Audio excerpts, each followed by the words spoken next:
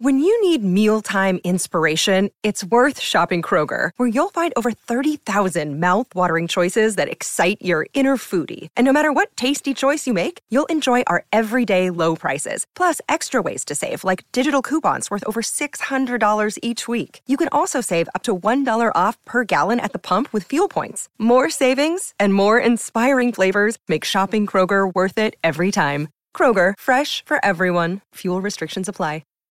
That cold case you're listening to? Nasty stuff. But you know what else is a crime? Missing even a moment of whatever you're doing to go on a drink run. Luckily, there's Drizzly, the #1 app for alcohol delivery. With Drizzly, you can compare prices on the biggest selection of beer, wine, and spirits, then get them delivered in under 60 minutes. So download the Drizzly app or go to drizzly.com. That's DRIZLY.com today. You're digging the Rock and Roll Heaven podcast with LD, Will the Thrill, and TJ2.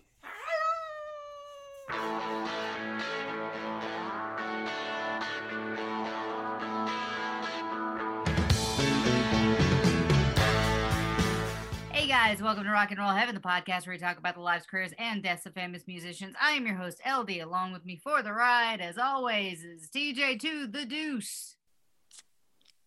It's very quiet, very subtle. It's there. What are you drinking tonight?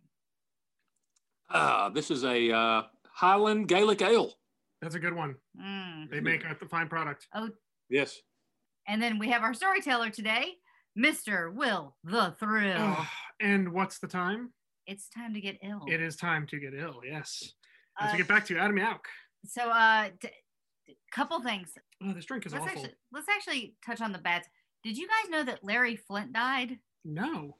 When? Yeah, Larry Flynt died.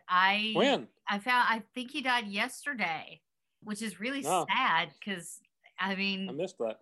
Yeah. How did I miss that? Also, we have a friend named Todd who's on my Facebook page, and literally he posted a picture of a guy and said, "Stand up, a giant has left the room." And I'm like, I don't know who this picture is of, but I didn't want to talk to anybody at the time, so I didn't write anything. Like, who dis? Oops. Yeah. But yeah, apparently Larry Flynt passed away. I think he was 87. According to this source, 87, yes. 87? Yeah. So that's a good life. And he created a magazine empire. I think his building still stands on Wilshire.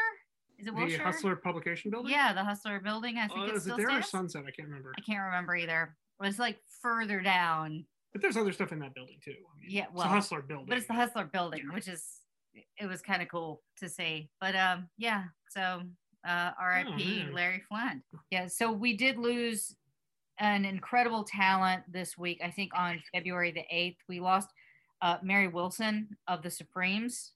Jeez. And she was the longest reigning original Supreme, and she was 76. And I know that really bummed my mom out, bums a lot of people out, because the Supremes are incredible. So rest in peace, Mary. One of the absolute powerhouse, quote, girl groups from back in the day. The definitive girl group, I think. Probably maybe you're right. Probably the definitive girl group. Not going to argue with that at all. She was incredible. Now the Supremes, if I'm not mistaken, are kind of like the Temptations, where they would cycle people in and out. Right. But I think that she's got to be the longest reigning Supreme. Yeah. The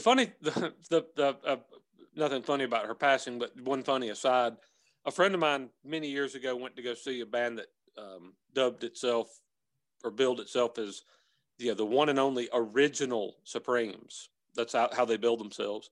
So he went and saw them. Two of them were white. So I think... Oh, my goodness. I feel like perhaps they were not original. Yeah, something got lost in translation. Unless I've been terribly misled my entire life. It's been a lie. It's all been a ruse. Yeah. Black and white TV can only do so much. Right. Yeah. Oh, wow. But what an incredible talent, great voice. Yep. And you're part of one of the legendary, iconic groups of early rock and roll, of Motown. Yeah. Yeah. And that was under the tutelage of Berry Gordy, who was just the man when it comes to music in the 60s. Like, he helped create the Motown sound. He pretty much was it. Yeah. Definitely. Yeah. Not looking forward to an episode on him. Definitely not looking forward to that. Yes. Tell my brother the beer that I got you the other day, because it made me laugh so hard that I had to buy this beer. I don't even drink, and I had to buy this beer for Will. Yes, one of LD's just remarkable talents is the ability to not drink a beer, but pick a really good one. So she was in the store the other day and comes back with the Belching Beaver. Yeah, I know, right? Peanut butter chocolate stout? Yes, peanut butter chocolate stout. Which, if you're in the mood for more of a dessert beer, my chocolate peanut butter beaver. it is quite stout. It's delightful if you want sort of a dessertish beer. It does taste like a Reese's peanut butter cup. Yeah, I wouldn't know, but he did let me smell it, and it smelled like a Reese's peanut butter cup, which doesn't smell like actual peanut butter. And yet here I am drinking another Brass Monkey. Yep. Counting how many episodes on Adam? No, this is episode 3. So it didn't smell like a beaver? No, it did not. An Oregon beaver. Damn. Yeah.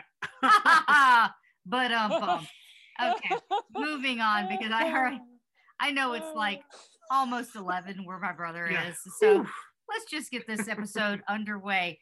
Today we're going to be covering. It's late and I'm drinking.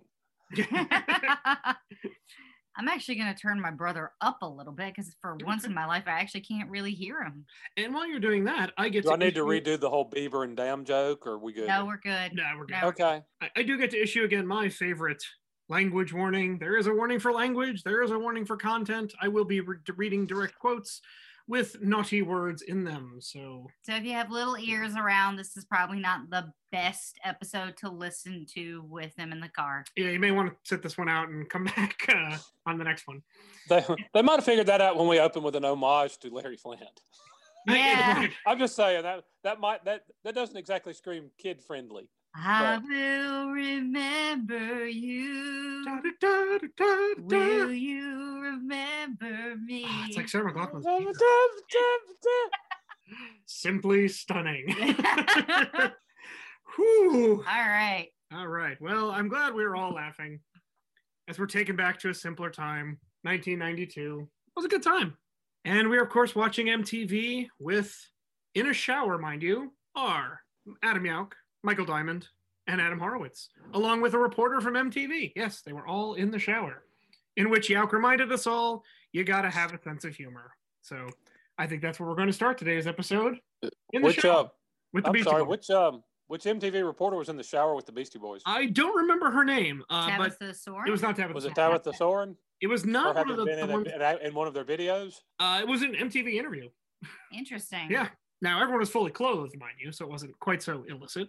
And last we left off was the Paul's Boutique album. Again, we defined it as one of the albums that redefined the Beastie Boys, and it was certainly labeled as being ahead of its time. Now, the boys were still under contract with Capitol, even though really everyone who signed that contract got fired except the Beastie Boys. So there they are, still got an album to produce. And it's time once again to go back to the well. And of course, the Beastie Boys are going to reinvent themselves. Now, at this point in music, a lot of interesting things are happening because I think, TJ, you mentioned this last time, hip-hop was also reinventing itself. It was becoming a bona fide genre, but it was also changing tone. You had artists like De La Soul and A Tribe Called Quest. And of course, you had the Beastie Boys, who were changing the game sort of as they went. And yes, as TJ, you pointed out last episode, royalties were now an issue. The big lawsuit that would sort of blow this thing wide open was Gilbert O'Sullivan, who sued Biz Markie for his unsanctioned use of Alone Again. Now, it was interesting that the Beastie Boys had been sampling a lot up until this point, including Led Zeppelin. Now, Led Zeppelin is historically not known for being generous with their catalog, if I'm not mistaken. No, they're not. However, when they were approached about the Beastie Boys sampling on particularly Licensed to Ill, Jimmy Page was, quote, flattered, end quote. Holy crap. And no charges were pressed. And you take that cow and milk it yes, until it's dry. So they didn't even have to pay Led Zeppelin? To the best of my knowledge, no action was taken. Oh, wow. Yeah. Well, now that I think about it, though, maybe that's something Page has always is something he's open to, or he's maybe he thinks that it allows younger audiences to find his music or whatever. Because don't forget, he let Puff Daddy crap all over Kashmir. Yeah, maybe it's also what day you catch him. I mean, do you participated in it if I remember correctly. Yes, he did. So or maybe he just likes rap, or who knows? But yeah, for whatever reason. But there are a lot of people who did not take the view that Led Zeppelin did. Oh, obviously. no, they don't. So it would be nearly 3 years until the Beastie Boys release another album. And this was, as described by all three of them, a time of transition. During an interview, Mike D announced that he was going to wed his girlfriend at the time, Tamara Davis, who was working as a film and TV producer. They were engaged in 1992. In that same interview, Jauch was asked his astrological sign, and he answered with Grimace. So despite his jokes, Jauch was really undergoing what his bandmates called a full transformation mode. He actually ditched his LA apartment. If you remember, he was living in Koreatown, and they were recording Paul's Boutique in part in that unit. He got rid of the apartment entirely and started traveling. So he was basically homeless. He went snowboarding in Utah. He went to Egypt. He went to India. And most importantly, he went to Nepal and Tibet. And Jauch said he was looking for places for spiritual influence because he felt that the view of religion in the West was too narrow. So he was looking to expand that, which is where, of course, he found Buddhism. Now, a lot of people research a religion by reading books, going online. Jauch just walked into places and started talking to people. These included villagers, shops, and temples. He would just walk in and start talking to the monks. And this is how he learned about what was going on in Tibet, along with the research about how the Chinese government had come in and repressed the country. And Horowitz said that everyone was open to him asking these questions because he had a demeanor that was, quote, odd with a thrilling calmness, which I think is a great way to describe somebody. Yeah. So he basically got all his information firsthand. He just wandered around Tibet and talked to people. After such a sample-heavy outing with Paul's Boutique, Jauch and the Beastie Boys really wanted to get back to their roots, and that was playing instruments. Under the guide of a new producer, actually, yes, he was a new producer at this point, Mario Caldato Jr., as you know as Mario C., of course. Mm-hmm. Right. Adam took up his electronic Fender bass again for the first time since their original EP, Pollywogs 2.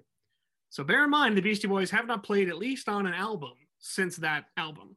Diamond went back to the drums, Horowitz took up guitar, and all songs were credited to all three equally. Nobody ever got top billing. So it was always lyrics, music, and instruments by Ad Rock, MCA, and Mike D.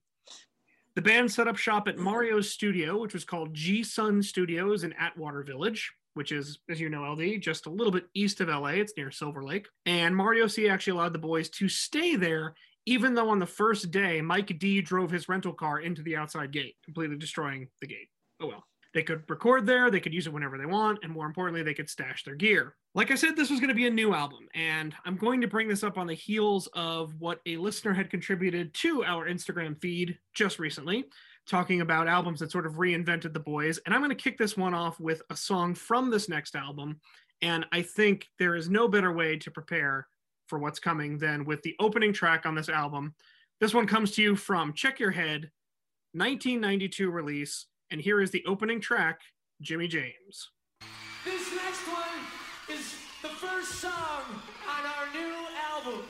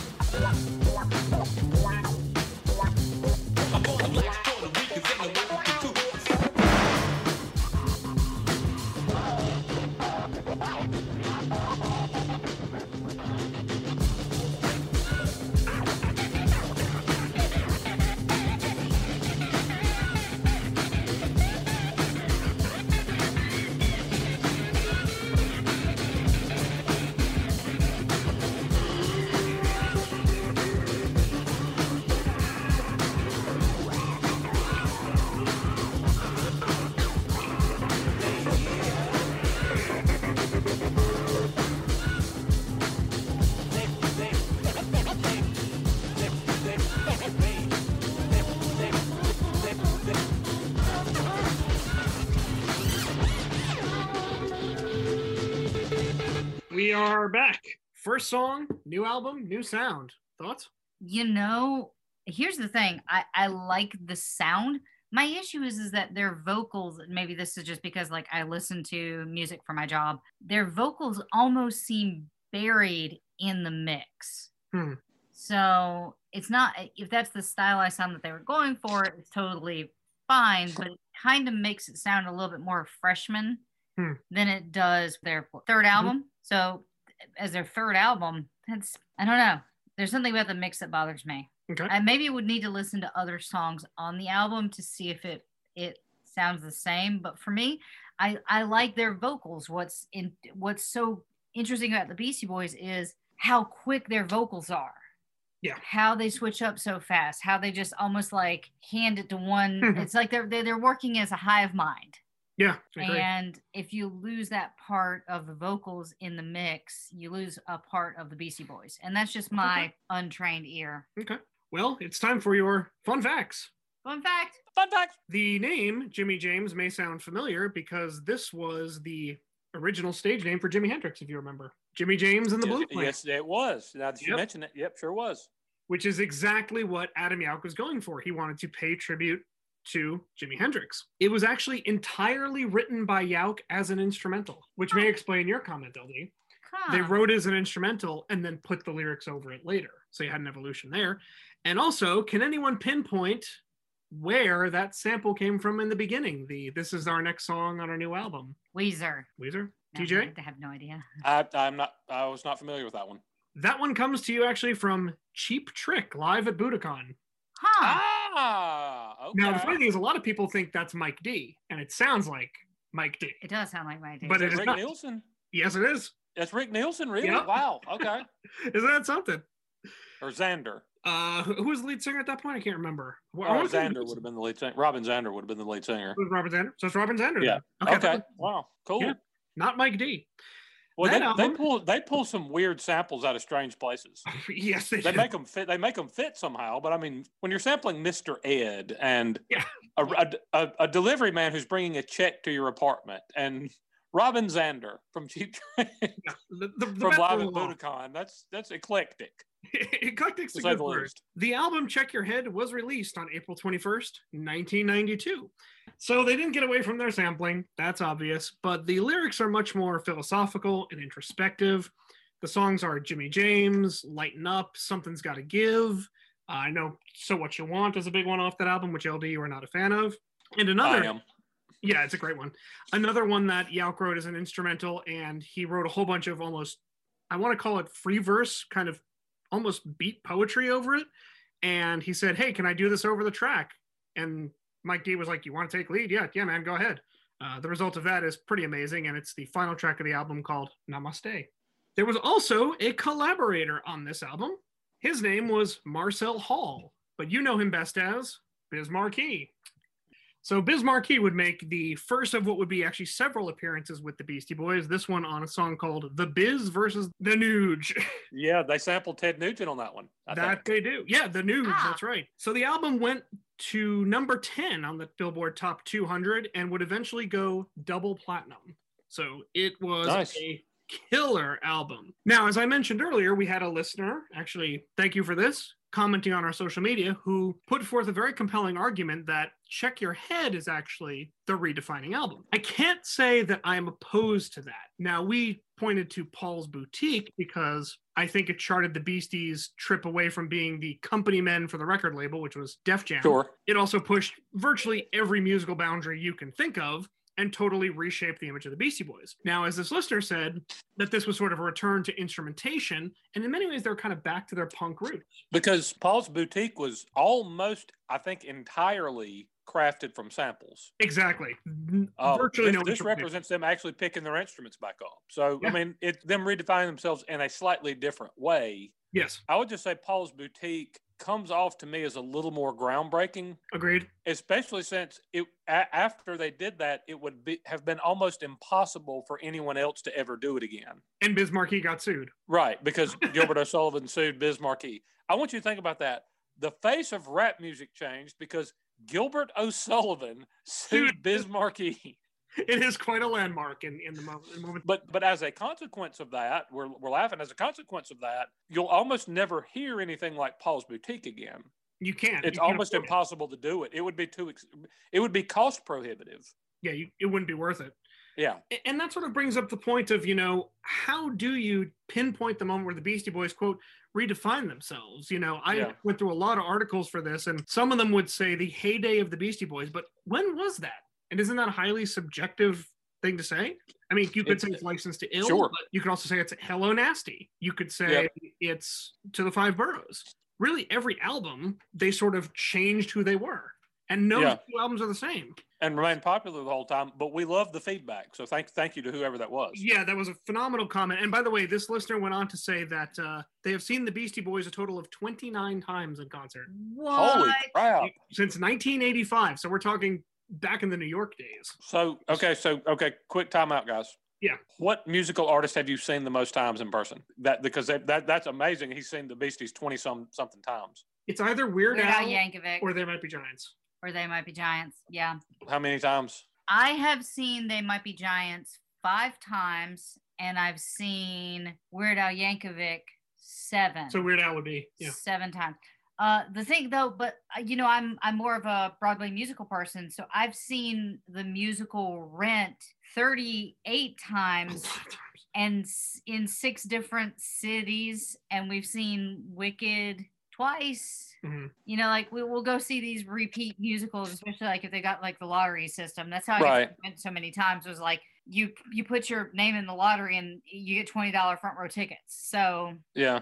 I've seen Robert Earl Keen at least a dozen times, maybe more. I have seen the band Everything, I think 6 times. When they were big in 99. I saw Robert Earl Keen at least a dozen times. I saw Charlie Robinson 10-ish, and then I've seen Don Henley either by himself or with the Eagles, I think 7 times. So those would be my top flight ones. Wow. But that ain't seeing the Beastie Boys 29 times. No, that is impressive. So, okay, hey, good job, whoever that was. Yeah, and thank you for the comment. We really appreciate it. We absolutely we adore feedback. So thank you for that. Yeah, that's awesome. So I think we can just argue that the Beastie Boys were constantly changing who they were. And, you can't say that don't call it a comeback. They've been here for years. Thank you, LL Cool J. They were always ahead of the game. As the late Orson Welles said, he hated the idea of being with it. An artist should always be ahead of their time. And that is the Beastie Boys. So every album is different. They keep you guessing. And that's kind of what you expect from the Beastie Boys. And that, in essence, came out of their transition away from Def Jam, because Def Jam said, we want more of the same. And they were like, no, we're not going to do that. So it became, I think, a very defining moment for them. Now, in the studio for this album, Horowitz described Jauch as basically directing traffic the entire time the album was being made. He said, we were several months into recording. The process was loose but productive. We had never made a record like this. We knew how to play, we knew how to sample, program, scratch, and MC, but doing all of them above was uncharted territory. We didn't know what we were doing in the best way possible. There was a lot of experimentation, which is what Jauch was consumed with. And yes, there were copious amounts of marijuana. So, there you go. And I know you mentioned this earlier, TJ. So Jauch took a lot of notes from the early Beatles albums. In fact, one of his favorite albums of all time was Sgt. Pepper.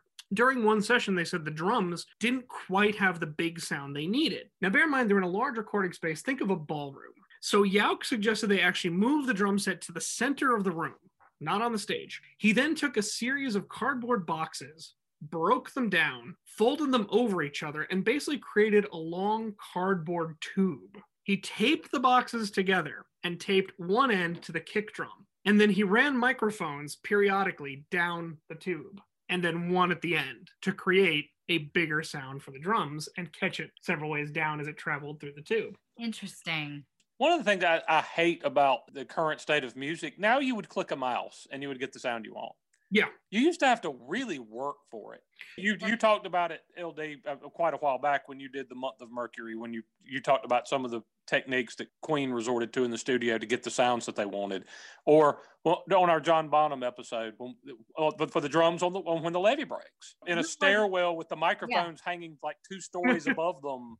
That's and stuff like that. And this, I love the inventiveness of how can I get the sound that I'm looking for? But they found ways to get them. Yeah. And it's a lot more organic and cool when somebody actually works and makes it instead of click. Yeah. It's disposable music. It's not meant to last. This stuff like refrigerators and music, that was better in the olden days. I'm glad we've got medication now, but damn it, we had Freddie Mercury. Back in my day, you used to just have to knock on the door. You didn't just walk up to the ring and go, "Hello, I'm here with your package." What? How about we do a song, everybody? My grandpa had a light bulb in his barn for 97 years and never changed it. Actually, you say that, but we watched a special on the lighthouse. Oh, the light bulb's been burning for like 40 years? No, it's not. It's the Century Light. The Century Light. It was plugged in 1901, and it's still burning. Well, the damn things used to be made out of like tungsten and horsehair. Yeah. Yeah, now it's like plastic and dreams. Now it's some cheap plastic crap that I have to replace the one in my kitchen about once every other month. Yeah, they say that it's got 1,000 hours of burning time. Yeah, that's somebody find me some tungsten and kill a horse. Or at least shave one. Let's get a sample of this ingenuity. This is another track off Check Your Head from 1992, and that drum sound you hear is in Pass the Mic.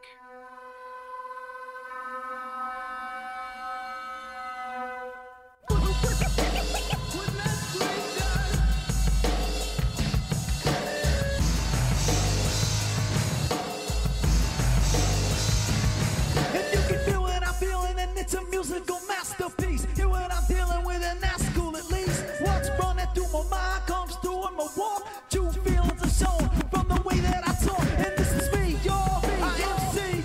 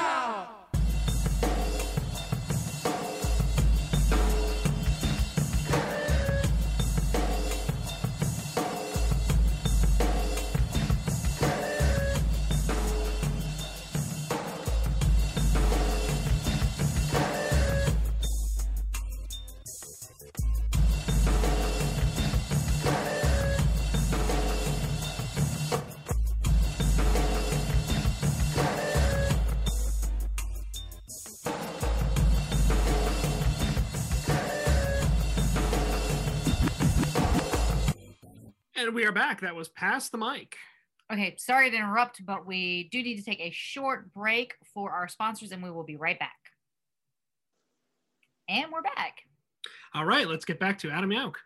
Okay, so that's way slower. Yeah, the pace is slower. The pace is slowed down a lot. Is it because they're getting old, or they're just getting? They're not old. This is Yeah. You can slow down into you can do a slow one and still be young. I mean, that's not Okay, I know that we get into the point in episode 4, but literally they said that one of my favorite songs, and we'll talk about that later, was the closest thing they would ever do to a ballad. Yes, they did. I disagree. That's kind of almost like a ballad tone.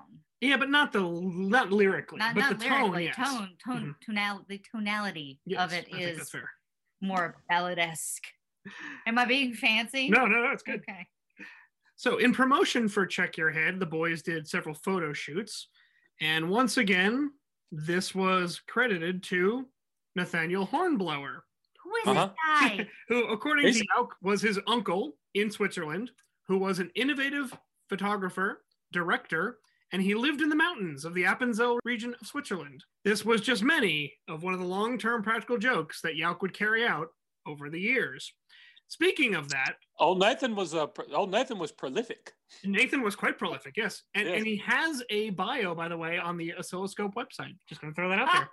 So you can check that out. Now, we all remember the Paul's Boutique album with the track of the clothing store outgoing message, correct? Yes. Okay. Yeah. They use the actual message and the actual number. Shortly after the album came out, the store closed, which Adam Horowitz was convinced was not a coincidence. What nobody knew is that when the store closed, Yauch bought the phone number. He routed it to an answering machine that he kept in his parents' basement house in Brooklyn, in the basement of his parents' house.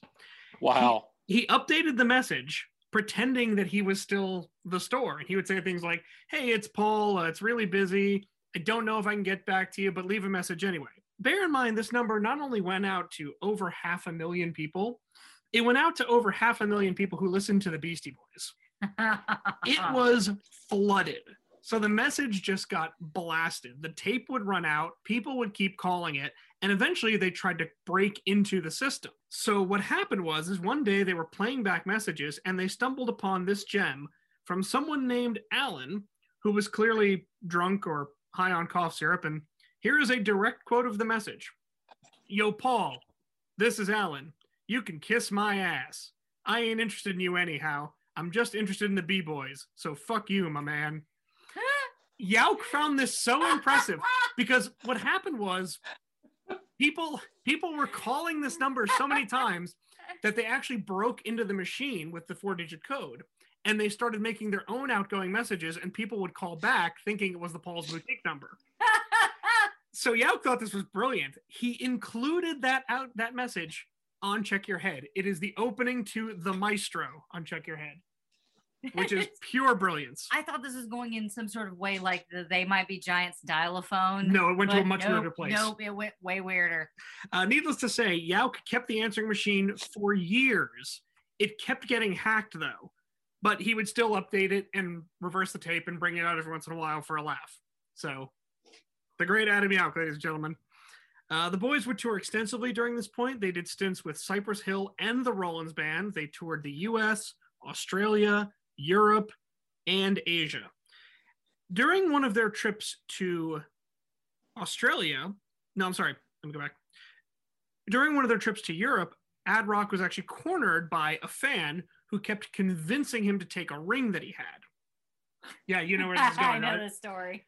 And Horowitz is convinced it was like a gypsy curse or something, but he didn't want to be disrespectful because he thought he would get cursed. So he took the ring and he held on to it. Now he comes back home for a brief stint, goes back out on tour. He had kept the ring in his bag and forgot about it. So they're on a train in Europe. Horowitz opened his bag and he's absolutely terrified because he sees this ring from this weird fan. So he throws it down the corridor of the train. We're going to leave that one for now. During this time, Yauch continued his passion for filmmaking, and this is what led to a directorial masterpiece of a song which I'm not going to play because I know, LD, it bothers you, and that's So What You Want. The video is the kind of thing that makes you feel like you took drugs even if you didn't.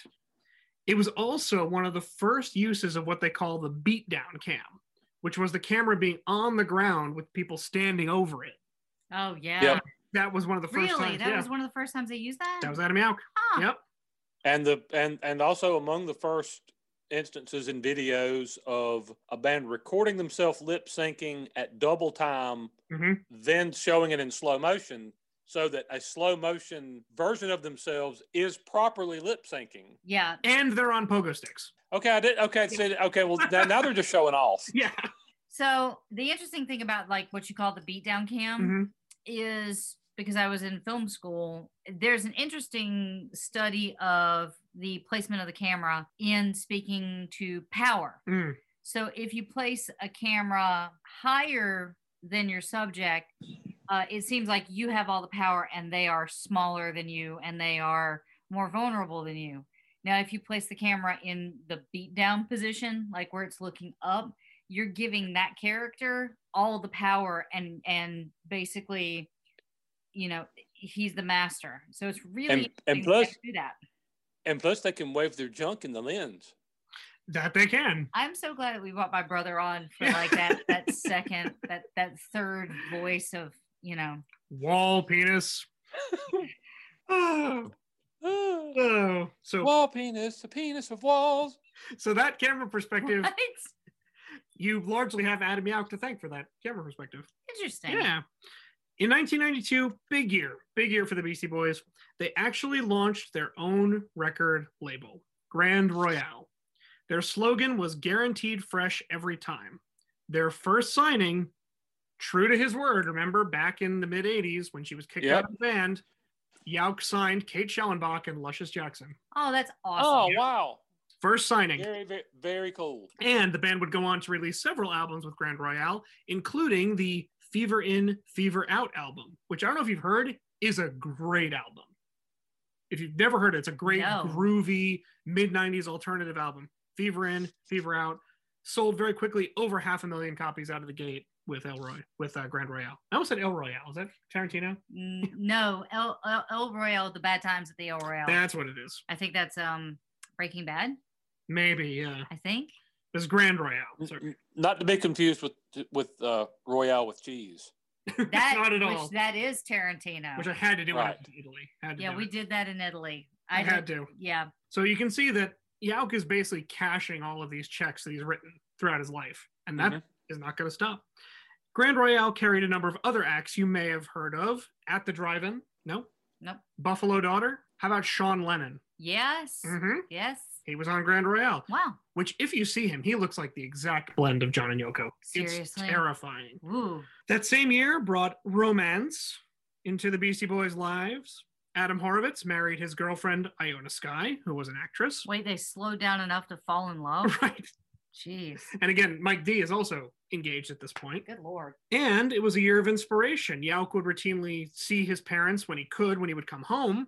And if you remember, Noel was an architect by trade, but he was originally a painter. Adam convinced him to go back to painting. And so Noel Yauch did. He would actually go on to produce dozens of works in his later life. One of which was a gallery combination, which included photos by Adam, and it was combined with a mural painting by Noel. So they did kind of a blend thing. That's cool. Yeah. The photos were credited to Nathaniel Hornblower, though. So come on. Just keep that in mind. That guy, wow, he's just got his fingers in everything. Oh, he does. He is a lot of irons in the fire for Nathan. Very sneaky. That following year, 1993, Mike D settles down with Tamara Davis. They would go on to have two boys, Skylar and Davis, interestingly enough. So you had Davis and Skylar Diamond. The group would gear up for another album, which meant, of course, more touring, hectic schedule. But this time, it would really be on their terms, because this would be the first album the Beastie Boys would release on their own label. They would bring out their instruments again, so you would have some sampling, but you would also have instrumentation. Mario C. was back as the engineer, and this is the first time that the Beastie Boys would get a co-producing credit. So they're getting a little more, it's their label, so who's going to tell them no? According to Yauch, we started listening to a lot of different things, which included hip-hop, jazz, funk, soul, Motown, and he said in the end, it came out as something completely different. So with Check Your Head, you've got kind of this callback to the punk, rock, but still rap and hip-hop. This time, Yauk was out to make another kind of statement, and that was a public apology for his behavior in the past. Horowitz even said later in interviews that there was no question about it, Yauk was the leader. So one day he came into the studio with a set of lyrics that they heard, and they said, whoa, it marked a significant change for the Beastie Boys, apologizing for their behavior. This one comes along with a very catchy flute track, and it opens the next album. So we're going to listen to that lyrical masterpiece by Yauk, in which he apologized for all of his chauvinistic behavior in the past. This one comes from 1994's Ill Communication. We're going to do Sure Shot.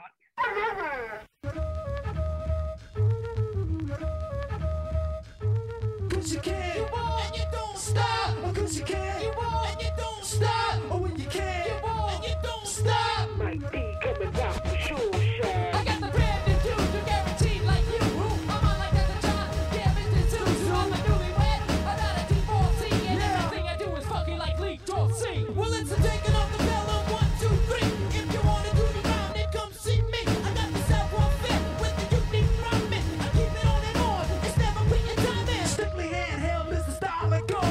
Never rock the mic with the pantyhose. And strap on my ear goggles and I'm ready to go. Cause at the boards it's the man they call him Mario. Pull up at the function and you know I'm Kodak. To all the party people that are on my Bojack. I got more action than my man John Woo. And I got mad hits like I was Rod Carew. Because you can, you won't, and you don't stop. Because you can, you won't, and you don't stop. You know you can, you won't, and you don't stop. And rock coming back for Sure Shot. Can't of course fade on your ass and bust the eardrums. Listen everybody, cause I'm shifting gears. I'm fresh like doggy when I get my specs in. On the microphone I come correct. Timing like a clock when I rock the hip hop. The top notch is for stocking the soapbox. I got my rhymes and I got great hands. And that's a lot because it got me sharing. I got a hole in my head and there's no one to fix. I gotta straighten my thoughts. I think you're too much sick. Yeah, the one just takes and takes. So I step back. I gotta cut to play. I'm like Lee Perry. I'm very on rock the microphone. And then I'm gone. I'm like Vaughn Cody. I'm a cheap Swinson. Never quitting. So won't you listen?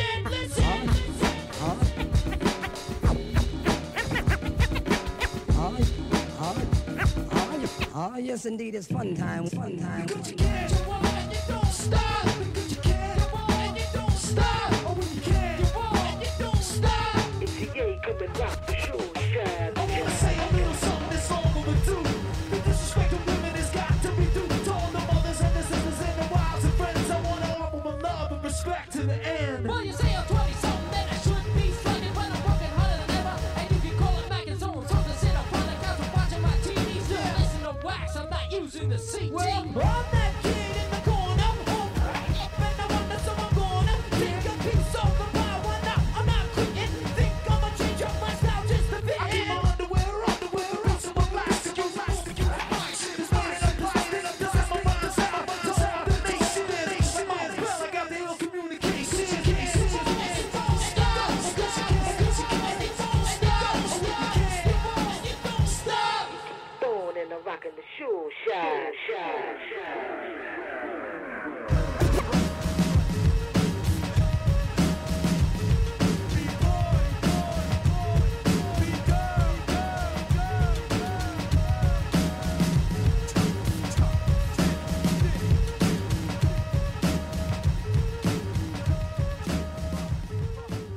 And we're back. We're back. So did you all catch the lyric I was referring to?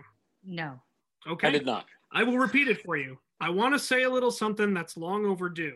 The disrespect for women has got to be through. To all the mothers and the sisters and the wives and friends, I want to offer my love and respect to the end. Nice, dude. That 10-second lyric suddenly changed the Beastie Boys' perception completely. I'm just going to share a clip from the Beastie Boys book here. I remember truly loving and believing MCA when he apologized for disrespecting women in the past. I always knew I was in the club, but now I knew that they knew. That's Amy Poehler, by the way. Holy crap. Yep, who contributed to the book. She was one of the contributors. Wow. Ill Communication was released in 1994 and went immediately to #1. No hesitation. That line was a landmark because the Beastie Boys were, again, publicly apologizing for everything they had done before that point. Yauk put it best in an interview when he said, a lot of what we talked about previously was disrespecting women, and it was about setting the record straight. They also paid respect to, and cut a nice check to, Jeremy Steig. If you're wondering who wrote that fun flute hook, that's Jeremy Steig. It was actually lifted from a 1970s jazz piece called Howlin' for Judy. Interesting. Mm-hmm. And it is one of the few rap songs, if perhaps not the only, to feature a flute. So there you go. It's like Jesse's Girl's the only song from the 1980s to use the word moot. Exactly. So just a weird thing to know. There is also a belief that the chorus, "You can't, you won't, you don't stop," was actually inspired by an argument with Mario C. Apparently there was some tension in the relationship, and the boys were recording late one night and they kept calling Mario incessantly. And apparently he said, "Guys, you can't, you won't, and you don't stop," which allegedly led to the chorus of the song. That's great. So on this album, Yauk took the lead not only with the lyrics, but musically. He was actually experimenting a lot with his bass at this point. Horowitz would say he would basically stand there and tell him about how the pickups worked and the strings vibrated. If you ran certain chords, it would do this. And Horowitz would just respond and say, "That's great, man, but can you just play it?" Well, there was a break one day, and Yauk was fiddling with his bass, turned up the fuzz as high as he could, started playing a riff that had been going through his head. So there's Adam Yauk thumping away on his bass. Mike D kind of pokes his head in and goes, "Okay," starts putting down a little drum track. Horowitz picks up the guitar. The rest is history, folks. I'm just going to play the song.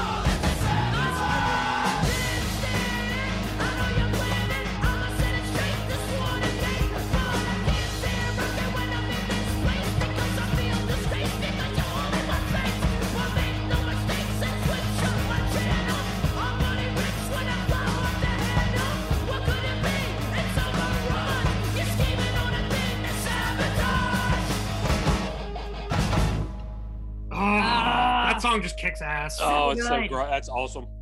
That's probably one of the most iconic Beastie Boys songs of all time. Yeah, I've got no notes. Everything about it. It's flawless. Everything about it. So, the video's awesome. The song is great. Which means we're going to dive into some fun facts. Fun fact. Fun fact. Fun fact. This song was also an instrumental. Horowitz added the lyrics. The entire thing was instrumental, and again, inspired by that Yauk bass line. For the record, they had to be strategic with when they performed this song in concert because Adam Horowitz would often blow out his voice. So they had to be really careful with when they performed it. Well, I'm sorry. Would he blow it out with the big scream at the beginning, or at some point during the 2 minutes and 50 seconds? I don't know. Yeah. So we had a friend. Mark. No. Oh, Jason. Yes. Who could never get through the song Man in Motion from St. Elmo's Fire. He would blow out his voice every time. He would blow out his voice every time. So every time. Tonight, John Paul for the full hour. Now, contrary to popular opinion, this song was not a politically charged song when it was written. It was actually written to express frustration between Mario C. and the band. Basically, the boys felt that Mario C. was rushing them, and Mario was angry because they were, quote, taking too long. Are you rushing or are you dragging? Are you rushing or are you dragging? I feel like that's an ongoing thing. So that song was really born out of the thought that Mario C. was sabotaging the band. That was later used as a political statement. However, this cannot be said for a recent release called Blood on His Hands. This was a politically charged song released this year by Chris Thompson, former singer of Manfred Mann's Band. Yeah. There it is, ladies and gentlemen, our federally mandated Manfred Mann's Earth Band reference of the podcast. Get old for us. Oh, it never will. No one has ever said we love the Manfred Mann ongoing joke. But you know what? It's our podcast, dadgummit. Yeah, we're going to do it. And we're going to entertain ourselves however we can. However we want to. And if we want to do it by mentioning Petula Clark and Manfred Mann every week, that's what we're going to do, damn it. Yeah. And you're not going to stop us. Occasionally glass top. See, now, okay, so I'm legitimately curious, Will. Yes, sir. Because as we approach this series, I thought to myself, I wonder, did the Beastie Boys ever sample Manfred Mann's Earth Band? That is a great question. I will, to the best of my knowledge, the answer is no. But okay. We'll Google it now. We will have a ruling on this. Hang on. Okay. Well, while you're I may have just handed you your Manfred Mann reference for part 4. Oh, I already have one lined up, so don't worry. Oh, good. Okay, good. But while you're Googling that, I will say that obviously the Beastie Boys were, shall we say, choosy about using their music in advertising. Again, harken back to the British Airways days where they straight up stole the song. So this one got a rare exception. It was actually used in the trailer for the game Destiny 2. Oh. Yeah, it was.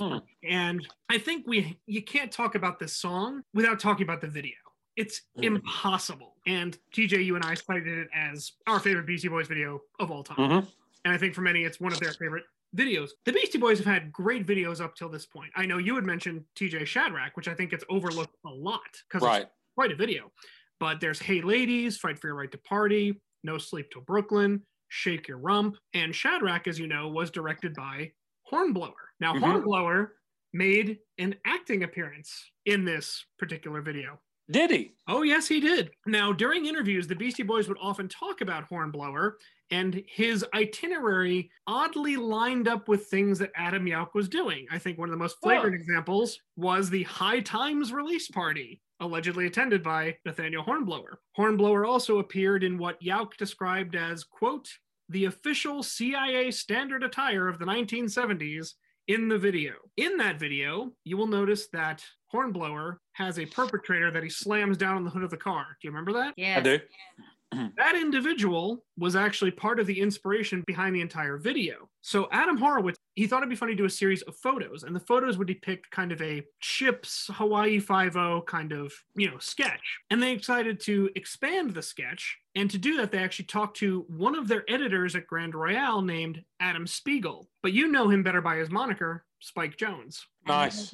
Yep. So as for this video, Jones had never before shot a rap video. He had shot videos for Sonic Youth, The Breeders, Weezer, and Luscious Jackson. The video was shot entirely in Los Angeles without any film permits. So everything they did was run and gun. Are you serious? Not a single permit. Oh my God. Even when they throw the dummy off the building. That is so bad. Yeah, they could have gotten busted at any moment. And when Hornblower slams the perpetrator down into the car, that's Spike Jones, the director. That is nice. Yeah. Very nice. Okay, and I have a ruling? I have a ruling, guys. Okay. It doesn't look like Manfred Mann's Earth Band has ever been sampled by the Beastie Boys. However, there is an interesting overlay between the two of them. Is there? There is a song called Start by The Jam from the album Sound Effects. It is the 11th UK release single from the band The Jam. And the Beastie Boys covered their song on their 1999 single Alive. Okay. And Manfred Mann's Earth Band covered their song on the 1987 album Mask under the name What You Give Is What You Get. Start. Interesting. So they have both covered the same song. So there's a tie. Wow. There is a tie in there. Nice. We have- Okay. We have two. We have met our requirement and then some. Speaking of Nathaniel Hornblower, he would actually make a rare public appearance the following year at the MTV Video Music Awards. Oh my God, I You remember remember this. So The guy in the later Hosen. So Sabotage Yes. was nominated for Best Music Video, and it actually ended up losing that year to Everybody Hurts by REM. So as Michael Stipe and REM were taking the stage, out runs Hornblower, completely in lederhosen, with his mustache, his glasses, and he spoke with a lisp. Now, during this moment, Wait, he Kanye West? before Kanye West, Before yes, he did. Kanye West. Wow. So Hornblower claimed that Jones should have won and that he had actually come up with, this is one of my favorite quotes ever, all the ideas for Star Wars and everything. Now, if you watch this for no other reason but the look on Michael Stipe's face, it is totally worth it. It is absolutely hysterical. So Kanye, you weren't first. It was actually Adam Yauch. Well, actually, if you want to go back, technically, wouldn't ODB have been the first To or crack? no? Well, we're just You saying remember Adam Yauch did it before Kanye West. Kanye West. Because Okay, but did he do it? But did he do it before ODB crashed the stage? Let's see. What years When is- Sean is Colvin won 1995. Best New Artist. Yeah, because this is 1995. That wouldn't have been for another few years. Now 98. Which song? Okay. That was 1998. So So the Hornblower was first. Very nice. Hornblower was Hornblower first. First. And needless to say, Hornblower would continue to be a topic. Yauch would say things in interviews. It would, however, be after Nirvana sent a Michael Jackson lookalike to the stage at the VMAs.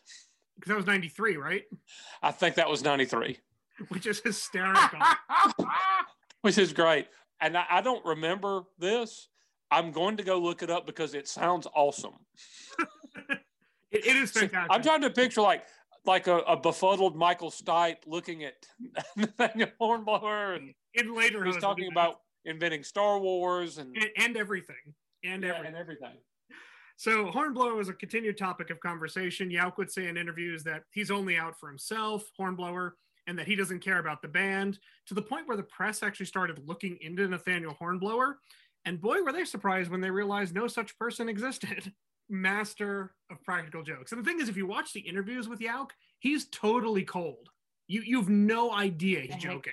So despite these onstage antics, Yauch was really focused on spiritualism and feminism, as we discussed earlier. The same month Ill Communication came out, Yauch would establish what is perhaps his most enduring legacy, and that is the Milarepa Fund. Yauch was so moved by the plight for Tibetan freedom that he formed the foundation with New York activist Aaron Potts, again, this same year.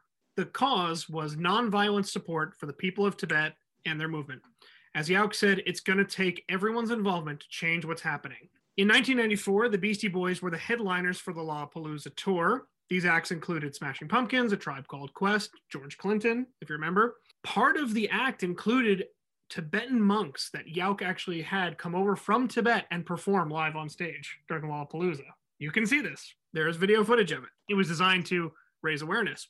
That same year, the Beastie Boys would release Some Old Bullshit, which is an album in which they took all of their old punk songs, remastered them, put them onto one album. So that includes the classics like Cookie Puss, Riot Fight, A-Grade on Mojo. Did you make air quotes around classics? All I'm going to say is when we get to the top 5 albums, which we'll close out our series with, I'll be shocked if it's not on your list, guys. I mean, come on. Can I wait, really quick. You're telling me that we actually probably listened to the remastered version of that shit? It's entirely possible. I think that was off of Some Old Bullshit. Oh God. Yeah. Oh God. Yep. In 1995, in 1995, Yauch had fully embraced the study of the Buddhist faith. He actually went to Harvard to meet the Dalai Lama. At that same meeting was a young lady, Deshan Wangdu, who was a US-born daughter of Tibetan immigrants. There is a photo of the two of them at this event, which is fortuitous because little did he know at the time, Yauk had met the love of his life. Aww. Yep, they met. Oh. They met meeting the Dalai Lama. And Yeah. you know, big driver, the Lama. Oh yes, big deal, big deal. I mean, how do you not walk up to him and go, "Hello, Dolly"? He's probably heard How it. did you? so how many do you times. not walk up to him and go, "Gunga Galunga"? Unfortunately, not everyone in the Beastie Boys was so lucky that year. In the romance department, Horowitz would begin the separation from his wife Iona Sky, although the process would take several years. The Beastie Boys would actually release another studio album that year called Aglio e Olio, which is a translation of Garlic and Oil. This album was entirely new punk songs. So they did punk, but they wrote all new songs and performed them, and that's the entire album. Wow. Yeah. Yauk continued to raise awareness for the Tibetan cause, and this is all while touring, by the way. So he's touring, he's got an album out, he's actually released several albums, and his goal is to launch this thought of free Tibet, as you put it, LD, into the public consciousness. This would finally pay off in 1996 with the Tibetan Freedom Concert, which Wow. I'm sure you all remember to a degree, but now you know that it was founded by Adam Yauk. Wow. Show took place on June 15th, 1996 in Golden State Park in San Francisco. The headliners included the Beastie Boys, the Smashing Pumpkins, the Red Hot Chili Peppers, the Fugees, A Tribe Called Quest, Rage Against the Machine, and the Foo Fighters. That's a lineup. That is something I would have loved to have seen if I was ever allowed to leave the house. Well, if you had, you would be one of over 100,000 that saw this show. Wow. The event raised over $800,000 for the Milarepa Foundation. At that time, the Tibetan Freedom Concert was the largest benefit concert since Live Aid in 1985. Oh, wow. Yeah. That's awesome. It was second only to Live Aid at that point. That is incredible. Yep. They launched a second concert the following year in New York, which raised over $250,000 for the same cause. And during this time, there's actually footage of this. Adam Yauk was participating in peaceful protests. He actually got carted away by the police several times. That is awesome. Yep, he would also, do why sit-ins would and- you get arrested for a peaceful protest? That is the biggest. Blocking a road, I don't know, but he got dragged in a couple times. Well, good for him, Yeah. Jane Fonda. I know, right? And yet, as we close out this episode, Yauk's most charitable work was going to be much closer to home. You all remember Dave Parsons, right?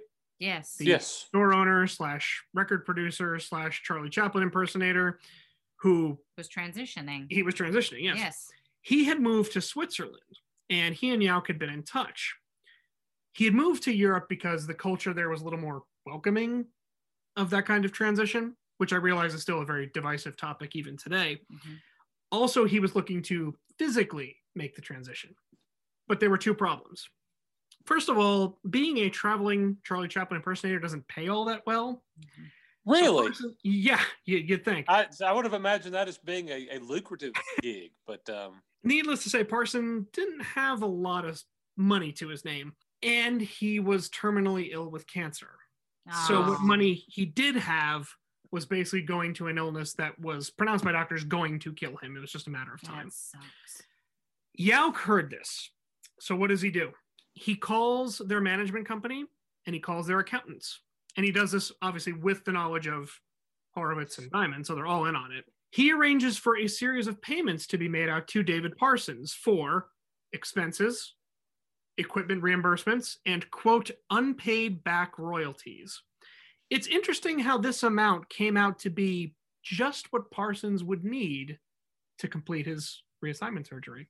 Oh, don't make me cry It in took- episode 3. It took a year, but Dave Parsons made the full transition to being Daisy Parsons.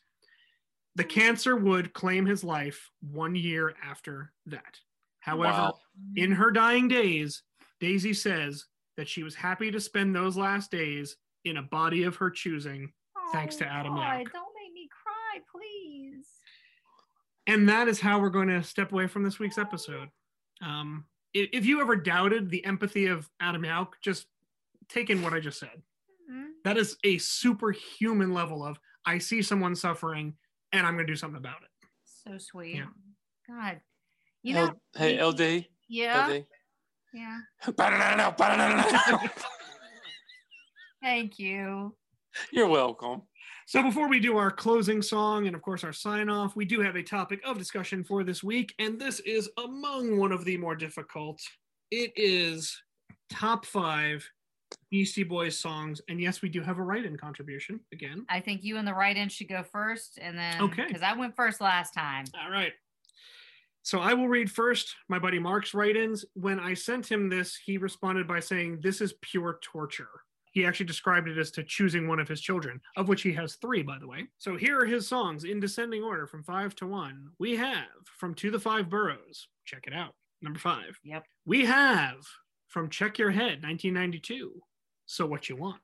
Number 3, we have from 1998's Hello Nasty, Intergalactic. It's a great song. It is a fantastic song. Number 2 comes to us from 1989's Paul's Boutique, Shadrach. Fair. I got to agree. Okay.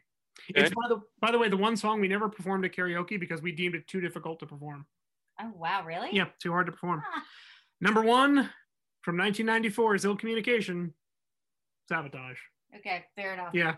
So did you want me to do my list or shall we shake it up a little bit? You do your list. Okay. You do your list. Mine actually lines up a lot with Mark's. I called an audible at number 5. I got to put Check It Out on this list. I didn't originally have it, but I have to. Okay. It's Check It Out. It's fantastic. Number 4, I'm going with Sure Shot.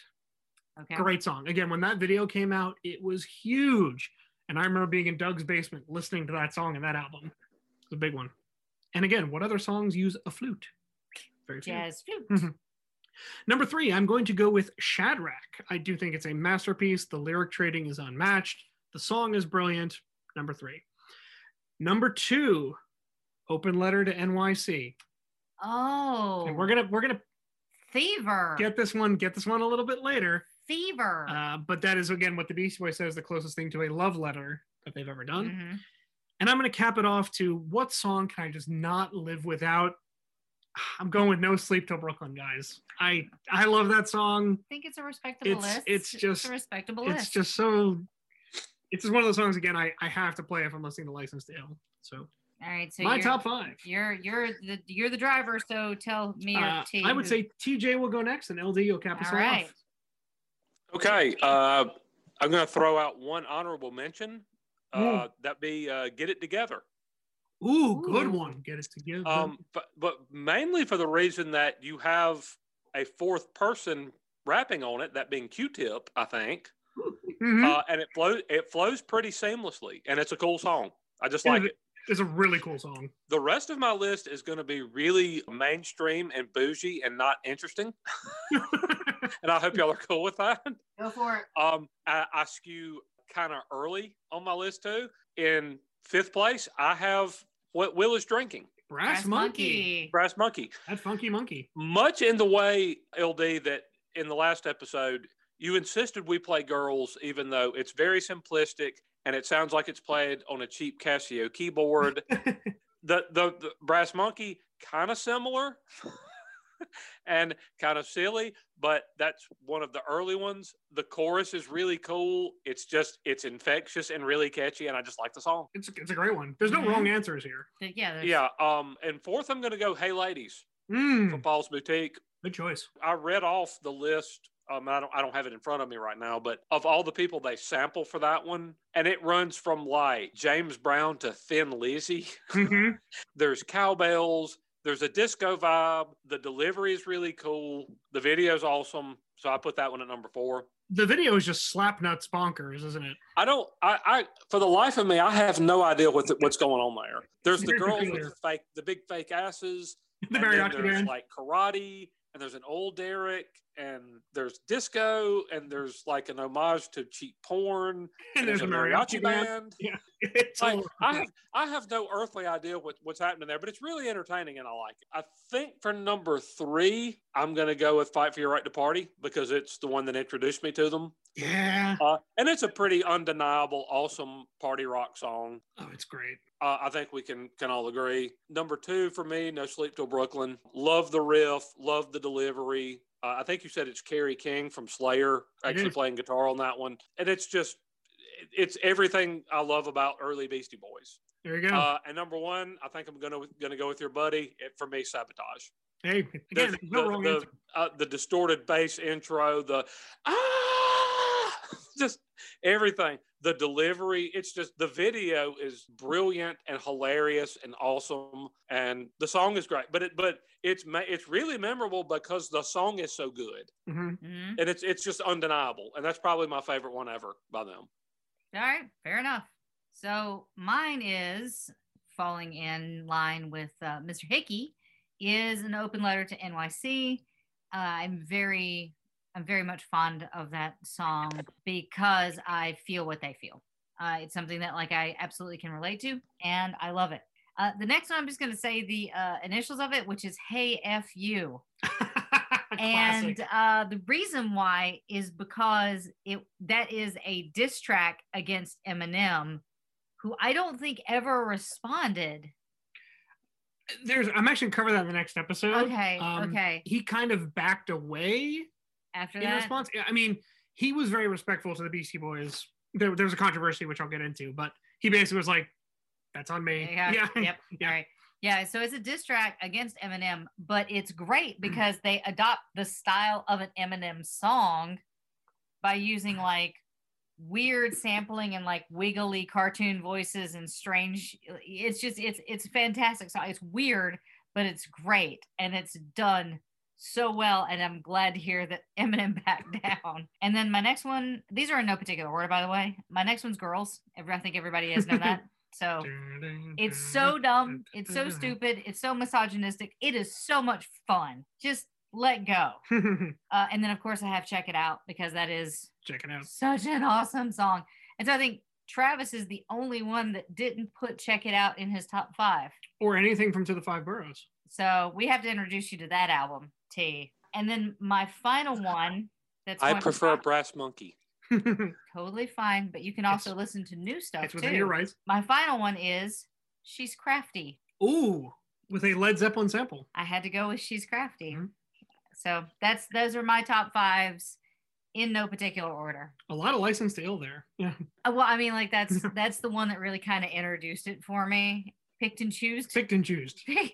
Again, no wrong answer here. There's him. So we're going to put it out to you, our listeners, who, by the way, thank you for your comments recently on Instagram. We really appreciate you engaging and keeping the conversation going. And so we will keep it going. What are your favorite Beastie Boys songs? What resonates with you? And here are our socials where you can find us and talk to us, which we want you to do. Yes, if you would like to become a Patreon, you can go to patreon.com/rockandrollheaven. We're going to do something awesome with it soon.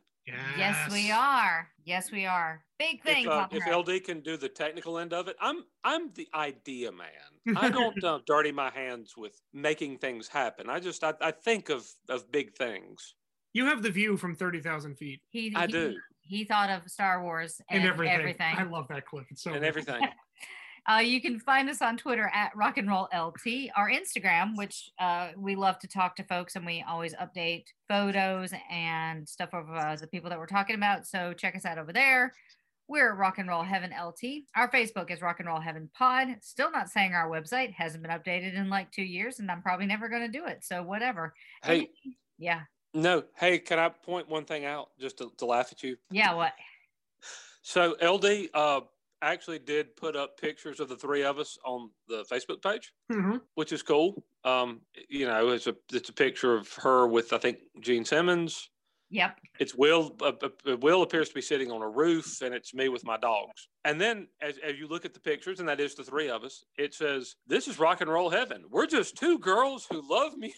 I told you I cannot change anything until for some reason Facebook is like, "You should change this," and I'm like, "Okay." I have been trying to figure out how to change those pictures for a solid 6 months, And Well, you changed the pictures, but the description below says we're just two girls who love music, so we started a podcast. I don't know how to change it. We're just two giggling hillbillies. If someone can help Two me giggling with it. hillbilly chicks.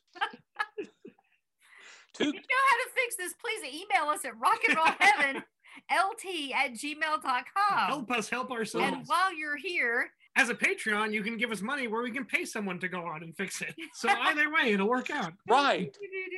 Oh man, if we had someone who could A, do the editing, or B, run our social stuff, that would be amazing because that's where we're at in life. Anyway, and make sure to please check out all our other awesome Pantheon podcasts at pantheonpodcast.com. That is it for today's episode. Thank you so much, Will the Thrill. Excellent episode as always. Make sure to check us out next week where we're going to close out our epic story of Adam Yauch. Yep, the sad final chapter of Adam Yauch's life. So, not that it's all that sad, but it's sad we lost him. So TJ, say goodbye. Bye, everybody. All right. Mr. Hickey, wish to take us out? I will take us out. And I mentioned a track earlier on Check Your Head, which I'm going to go back to again, thanks to the prompting of our interaction with one of our listeners. I think this is a great way to close it out because hearing what you just heard about Adam Yauch, and again, his understanding of someone else's suffering and stepping in to fix it, a lot of that he would attribute to his Buddhist faith. And this is the closing track on Check Your Head. It's a great way to sort of think about things and reflect them. So I'm going to play that. Thank you for joining us. We're going to close out with a masterpiece by MCA, Namaste.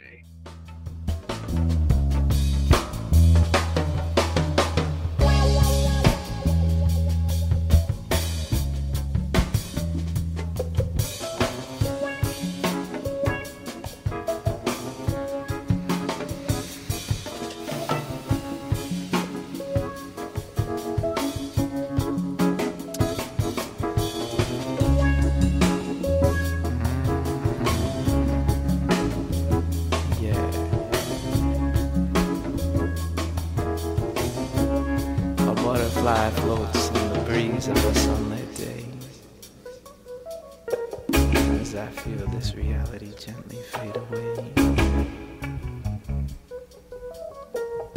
riding on a thought to see where it's from, gliding through a memory of a time yet to come.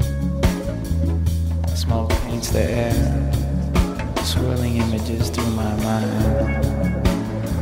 Like a whirlpool spin beginning to unwind, and I stand at the edge, cautiously awaiting as time slips by, carefully navigating by the stars in the sky. And I sit and think to myself,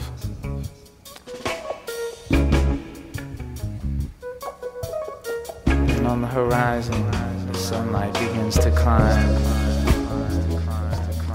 and it seems like it's been so long since he shined, but I'm sure it was only yesterday. Must have been.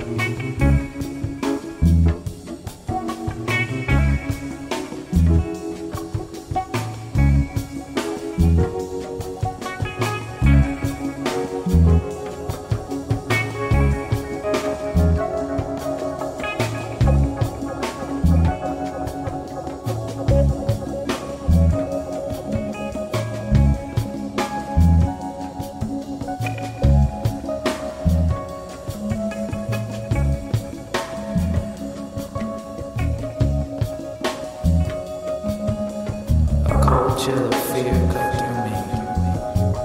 I felt my heart contract.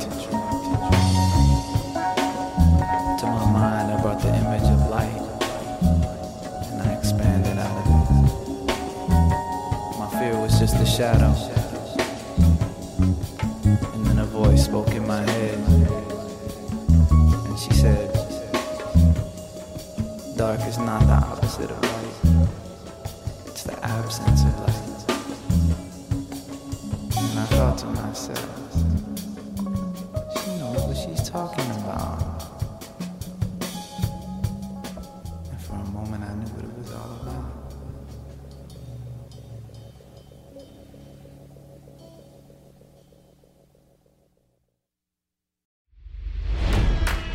It's NFL draft season, and that means it's time to start thinking about fantasy football.